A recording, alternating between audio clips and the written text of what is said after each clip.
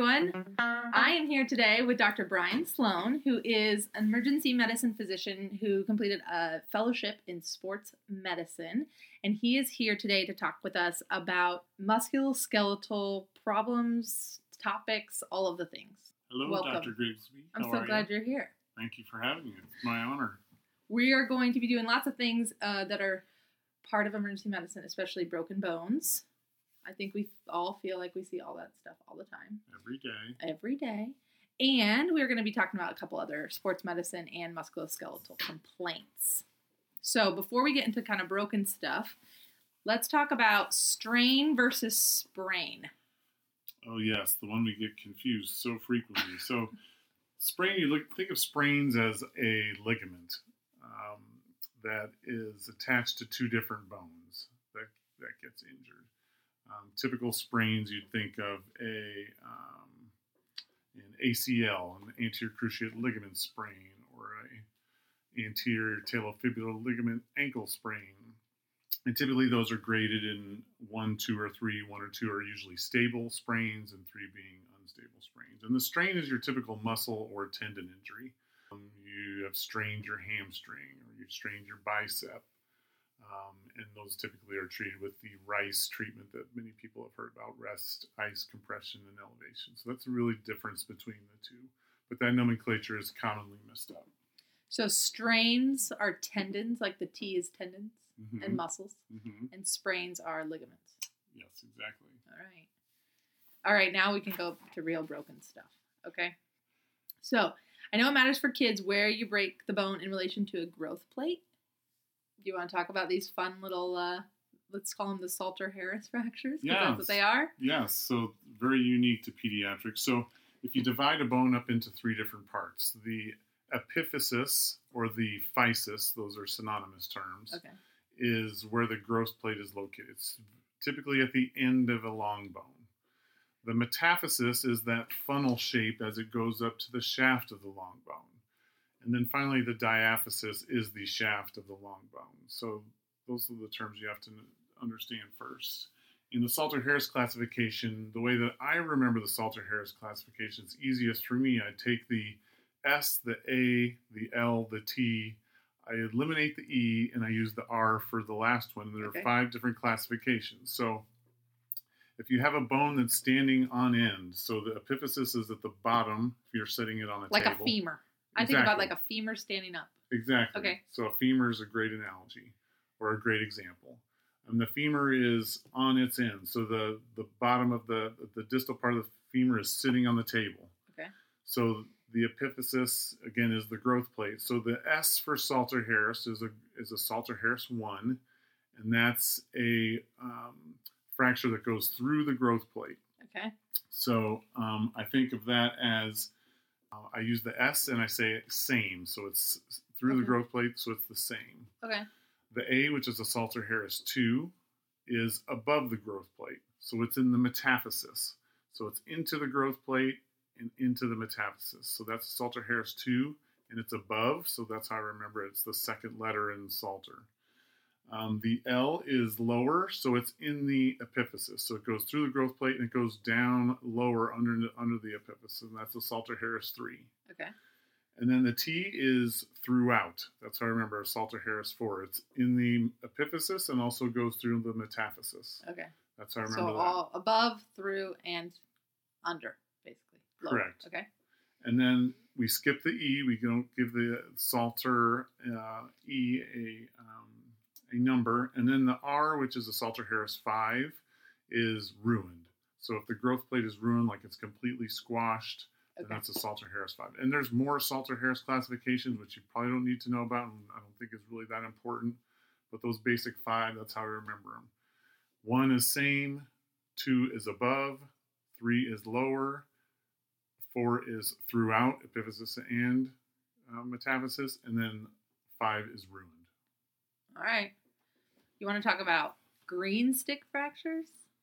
Sure. So a green stick fracture, we think of a green stick fracture as an incomplete fracture. So if you took a stick that you found in your state of Arizona that's very dry and you bent it, it would crack. It would break. Yes. So that's a bone of somebody my age. Okay. So a bone of somebody that's of young age, it's very moist, it's very pliable. If you bend it, it's kind of like a rubber band. It'll bend, but then it won't break, but eventually, if you fatigue it enough, it will break. Okay. So a green stick fracture just be considered an incomplete fracture. Many of those green stick fractures have some rotation or have some convexity or concavity to them. So not all of them are treated closed, but some of them, they just heal on their own because children are so pliable and they heal so well. That's what a green stick fracture is. All right. What we were thinking is we could start at the top and kind of go all the way through all the bones and the parts of the body. Does that work for you? Yep, that works for me. All right, so that means we're going to start with shoulder. I think what would be kind of helpful is just to give a quick little how to do the exam of each joint as we go, if that would work for you. I know you have some good videos, and we'll put a link through Twitter from ASAP on how to do an exam. But could you just kind of talk about first the shoulder? Okay, so the shoulder is the most mobile joint of the body, and the mobility sacrificed by stability. So you've got great mobility, but it's also unstable. So the first thing you want to do when you're doing a shoulder examination is look at it. I think the common mistake that people make when they're doing shoulder exam is they don't undress the patient appropriately. So look at it.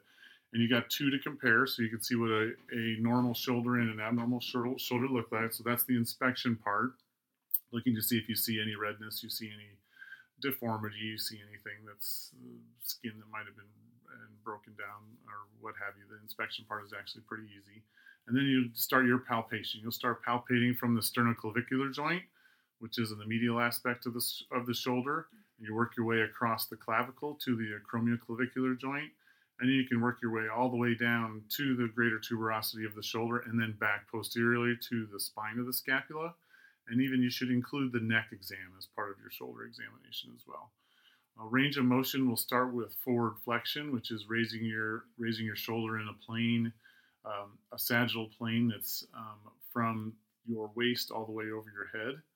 And then you'll do abduction, which is moving your shoulder away from your body in a plane, in an arc that should encompass 180 degrees to 0 degrees.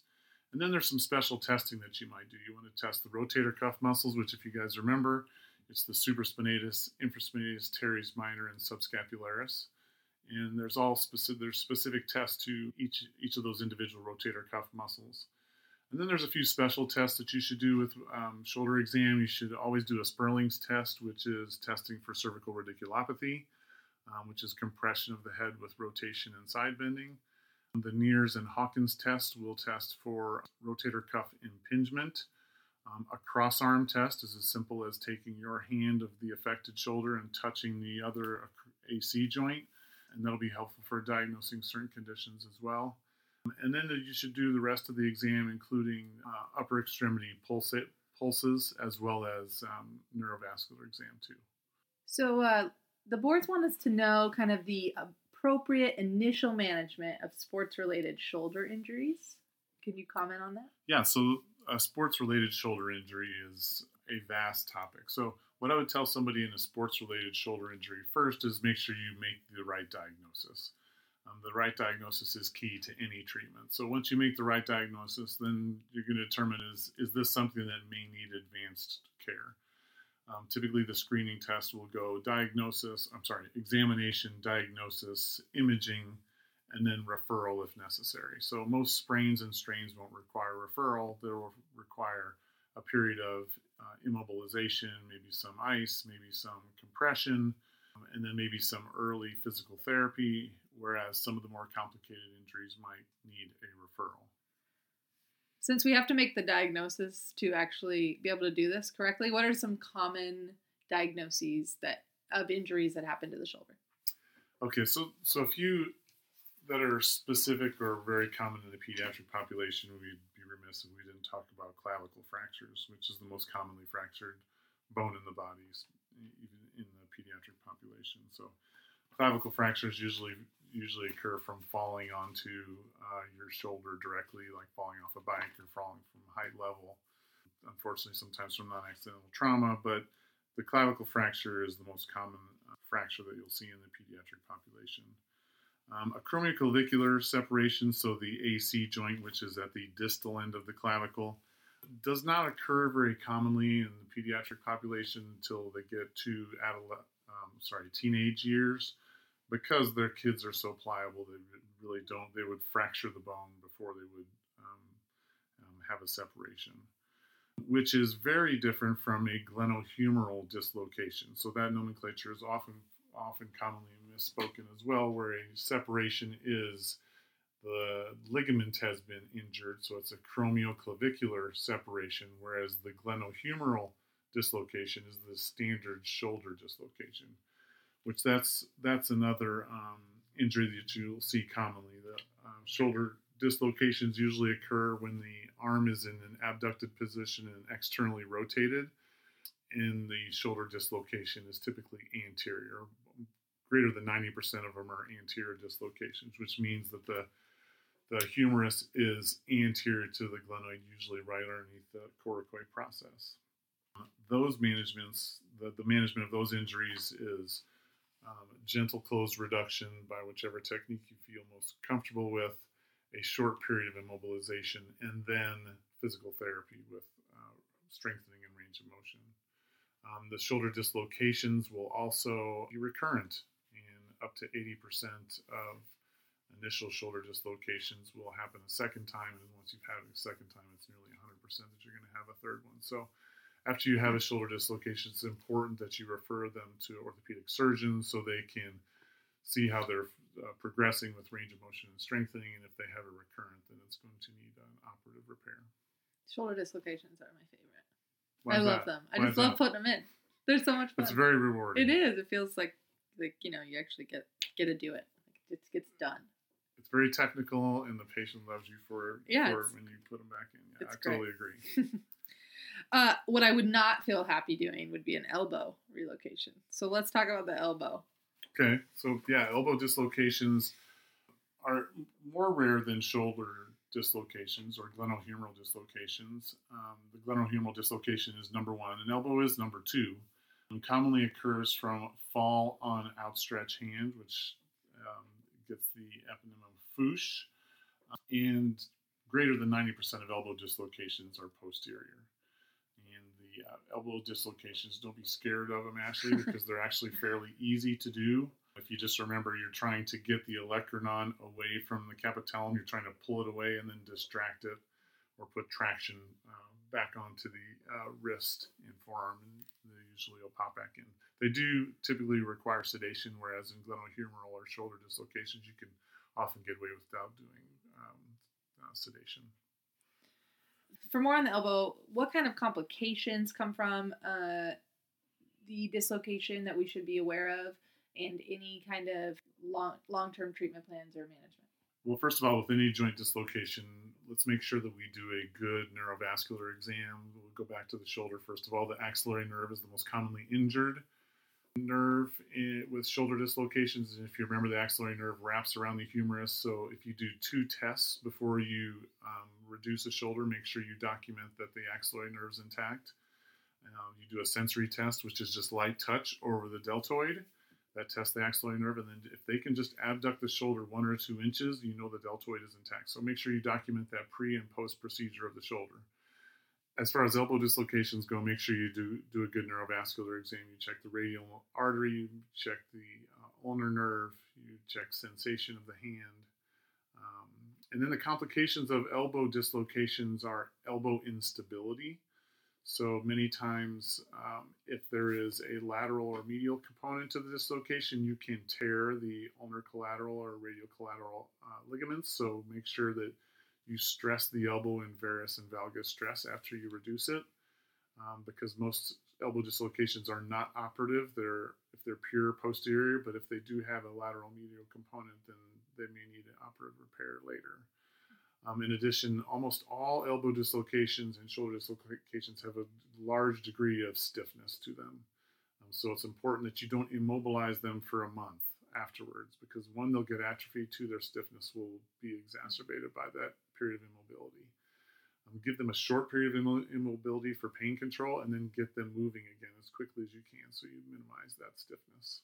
Okay. So nerve, artery injuries, for all dislocations. Make sure you do good exams pre and post, and then don't immobilize them for long periods of time. Do short periods of immobilization.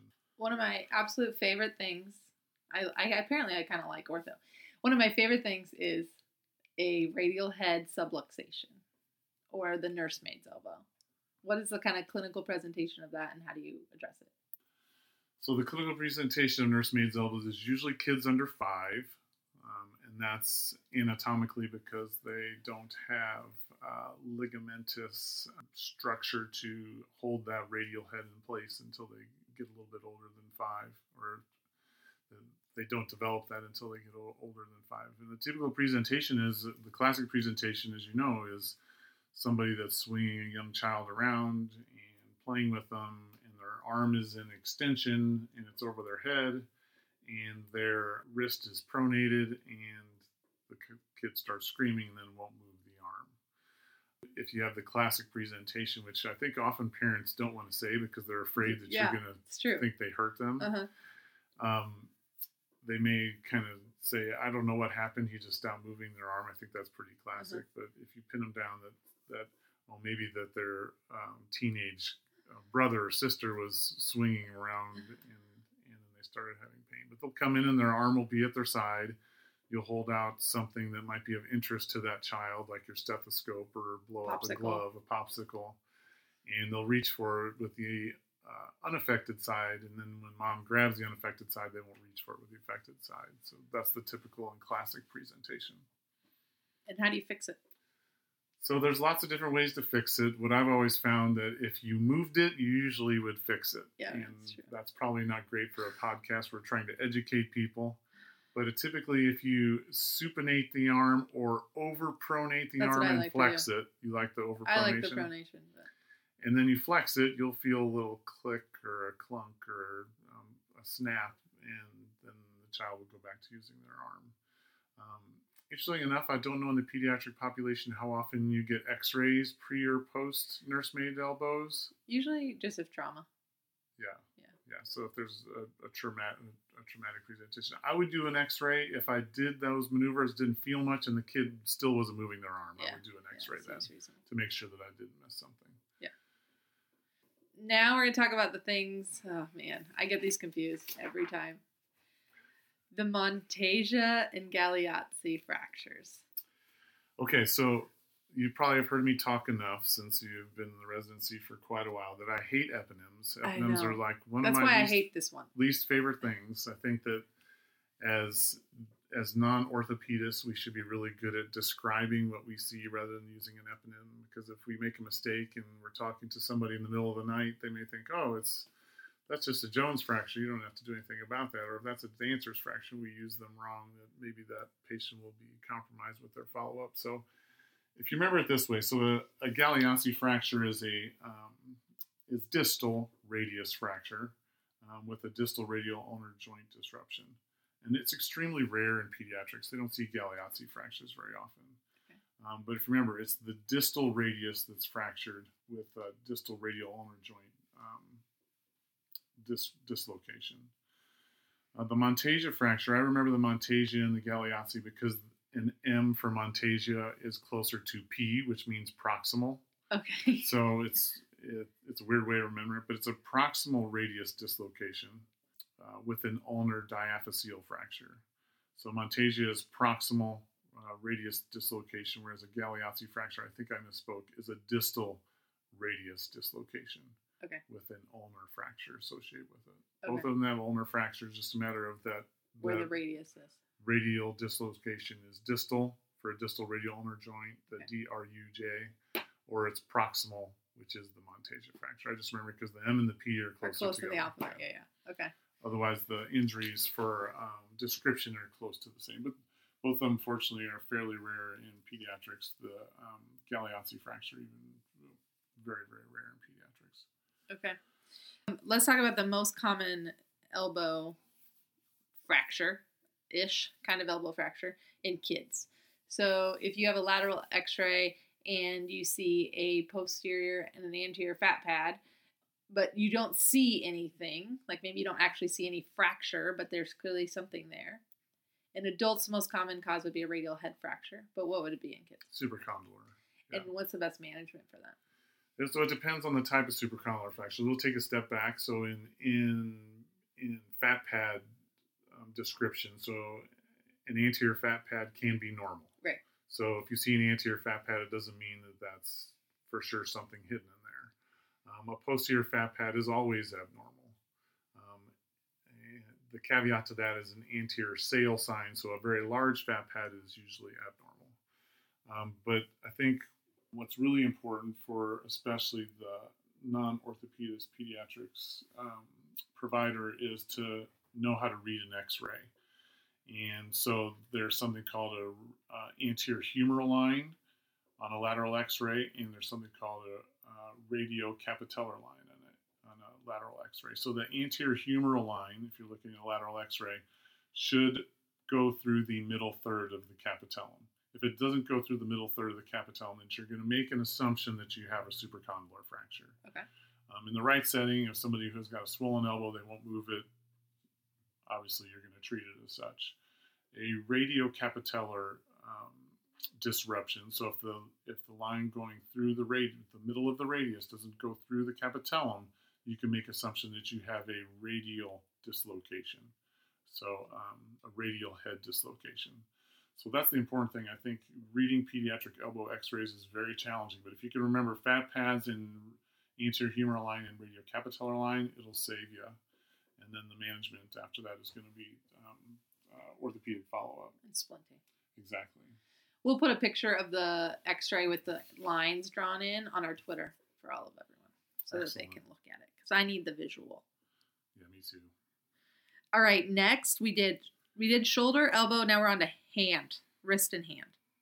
Really just wrist. So can we talk about wrist and finger injuries that are commonly associated with different sports? So some of the more common causes. Okay, so a couple that I wanted to comment on. So in the wrist, the scaphoid fracture is obviously the most common. 70% of the wrist fractures are scaphoid fractures. Almost always occur from the mechanism of fall on outstretched hand, which is fouche. It's pain in the anatomic snuff box, and swelling and decreased mobility is what you'll typically see. The pitfall to fall on outstretched hand with pain in the snuff box and an x-ray that is negative is that in the pediatric population, you can have a scaphoid fracture and not see it on an x-ray. So the appropriate management for somebody with fallen outstretched hand, pain in the anatomic snuff box, is to splint them with an ulnar gutter splint and have them follow up in 2 weeks for a repeat x-ray. Do you mean a thumb spica splint? Yes, thank you very much, Dr. Googsby. I misspoke. It's a thumb spica splint, yes. It's okay. Okay, then let's talk about what other ones. I only can think of one other one, so I'm going to need you to fill me in. I only can come up with gamekeeper's thumb. Okay, so in the hand, definitely. There's a bunch of different wrist injuries that I think that would be beyond the scope of this discussion, but in the hand, there's 3. So the first is a jersey finger. So a jersey finger, so imagine if you're playing football and you grab onto someone's jersey and they pull away from you. So a jersey finger is a disruption of the flexor digitorum. So it's a tear of the flexor digitorum. And the jersey finger is treated surgically. Oh. So if you tear the flexor digitorum of the finger, it's not going to be repaired on its own. A mallet finger, which is on the other side of the hand, it's an extensor tendon injury. Typically occurs by basketball, baseball. If somebody would throw a ball to you, maybe you weren't ready and it hit the back on the dorsal side of your hand while you were in resisted extension, that would tear that extensor tendon. It's at the DIP joint, so it's at the distal finger, and it's the extensor digitorum that's torn. You'll also see those in baseball and softball occasionally. And those are treated with extension splints that only cover the distal interphalangeal joint, and they have to be on for 6 weeks. The important thing about those is that if you take it off, then the tendon will be relaxed and you'll re-tear the tendon. You have to start the clock over again if you take it off and don't keep it in extension. That stinks. That does stink. Yeah. And then finally, the gamekeeper's thumb, which is not uncommon in skiing or soccer or anywhere where you go to grab something and your thumb is placed in hyperabduction against the ulnar collateral ligament. It's very important that you don't miss this injury, because if you miss a gamekeeper's thumb, the patient may not be able to pinch. So it's a morbid condition that you don't want to miss. And those are treated depending on the extensiveness of the injury, either with a thumb spica splint again, or with surgery, depending on the grade of that gamekeeper's thumb injury. But the true term of gamekeeper's thumb is ulnar collateral ligament injury of the thumb. Thank you. No more F&Ms.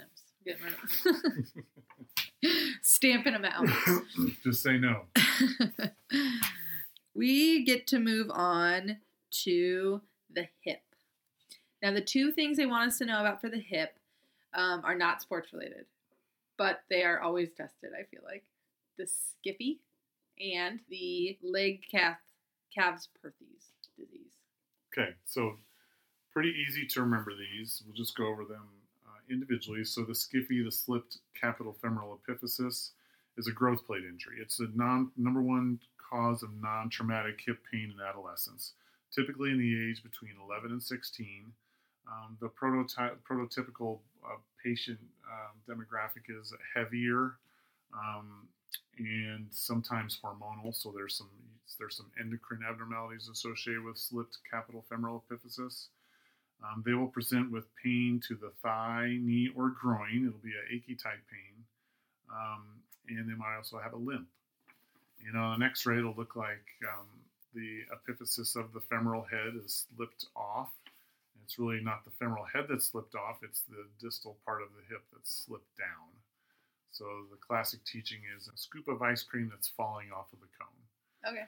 And when you get a pelvis x-ray, you can see the normal side, you can see the abnormal side, and these are typically treated with surgical repair.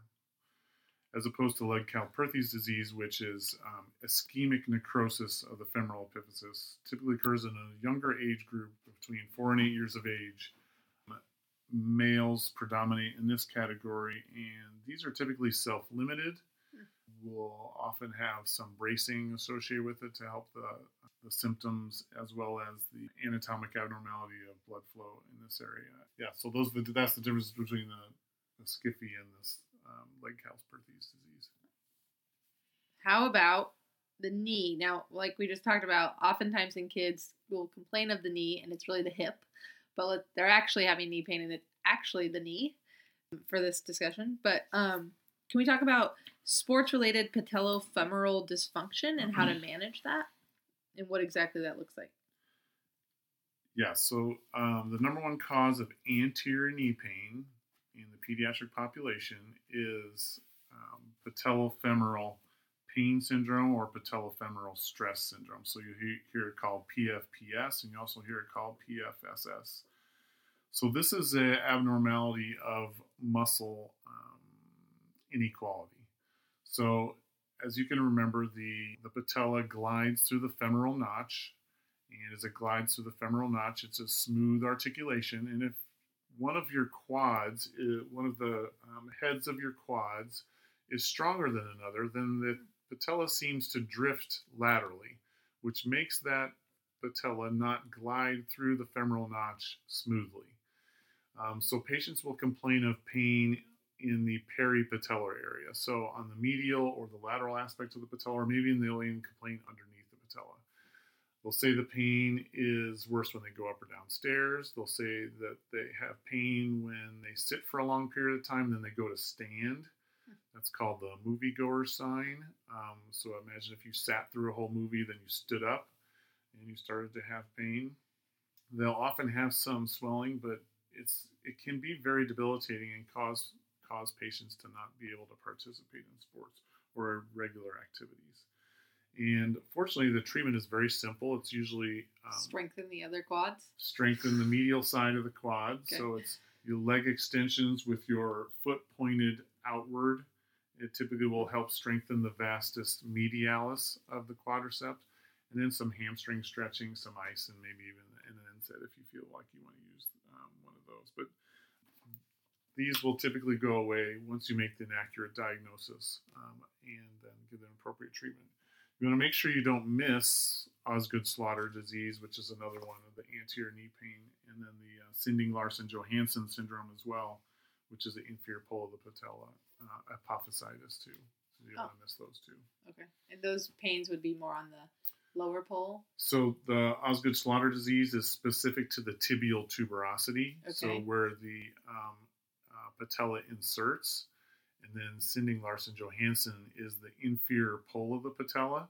So it's an apophysitis between the inferior pole of the patella and the tibial tuberosity. They're just two different locations, but it's the same mechanism of injury. And once the gross plate's fused, you don't have Osgood-Schlatter disease or Sinding-Larsen-Johansson syndrome. Okay, let's do another one of the things I love to fix, a patellar dislocation.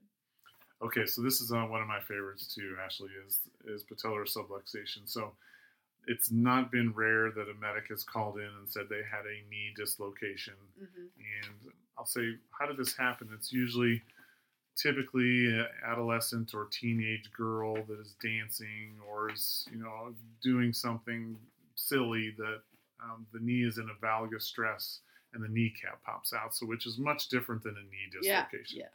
A knee dislocation is very high velocity, lots of energy, lots of force. It's not lots of badness. Lots of badness, lots of potential injury, and lots of morbidity associated with it, as everybody knows.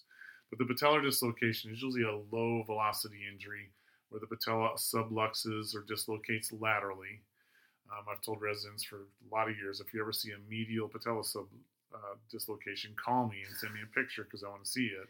And I've never seen it, never heard of one. And typically, all you have to do with the patellar dislocation is to straighten the knee and gently push the patella over because they'll come with their knee bent and their patella out to the side. They're usually crying and hysterical, and you straighten the knee and it goes right. They look awful, but they're really fun to put back. Yeah, they are. They're great. But there's actually quite a bit of morbidity associated with patellar subluxations. It's not unusual that they will get an osteochondral defect as that patella slides out and jams up against the femur. You'll have essentially a divot on the underside of that patella that can cause a lot of pain and some morbidity and eventually surgery if the osteochondral defect has a loose body associated with it. They almost always have recurrence, and they almost always have chronic anterior knee pain and feeling of instability. So even though our job is done to get it back in, we make sure we give them appropriate referral to orthopedics for follow-up, physical therapy, and then a course of rest ice compression and aggressive early treatment so they know what to expect. Okay. All right, then let's get to the internal knee. So ACL, MCL, meniscus, all those fun things. Okay, so these are relatively rare in the pediatric population. There are cases of anterior cruciate ligament injury, posterior cruciate ligament injury, medial collateral and lateral collateral ligament injury, but they're rare. They don't happen unless it's very high velocity. Obviously, you need to know how to do a good knee exam, including a varus and valgus stress, and compare the other side, a Lachman's test or an anterior drawer test to evaluate the stability of the ACL and PCL, and then meniscal tears. Those you usually make by history. It's a sharp pain. It's a joint line pain. You can do a McMurray's test, which is essentially just grinding the tibia into the femur to try to reproduce pain, and the pain is almost always sharp. But something to keep in mind, if you have somebody who has an acute hemarthrosis of the knee and they don't have a fracture on x-ray, then ACL becomes very high on your differential diagnosis if the hemarthrosis or the swelling of the knee has occurred within the first 1 or 2 hours. Okay. So just keep that in mind. Okay. Down to our last joint, the ankle. Very common, I feel like, pathology or injury at least. Can you kind of talk about the management of an uncomplicated ankle sprain? Yeah, so management of uncomplicated ankle sprain is, first one, to make sure you get the diagnosis right. There's a lot of things that might mask itself as an ankle sprain, but might have some morbidity associated with it we can talk about here in a minute. So if you have somebody that passes the Ottawa ankle rules and you decide you're not going to x-ray them and you're saving them a lot of money and a lot of time and you just want to treat their ankle sprain, if you remember initially, it's just going to be the RICE treatment. So rest, ice, compression, elevation. You don't want to tell them to ice any longer than 15 or 20 minutes. You tell them to do it 4 or 5 times a day, hoping they get 2 or 3 times under their belt.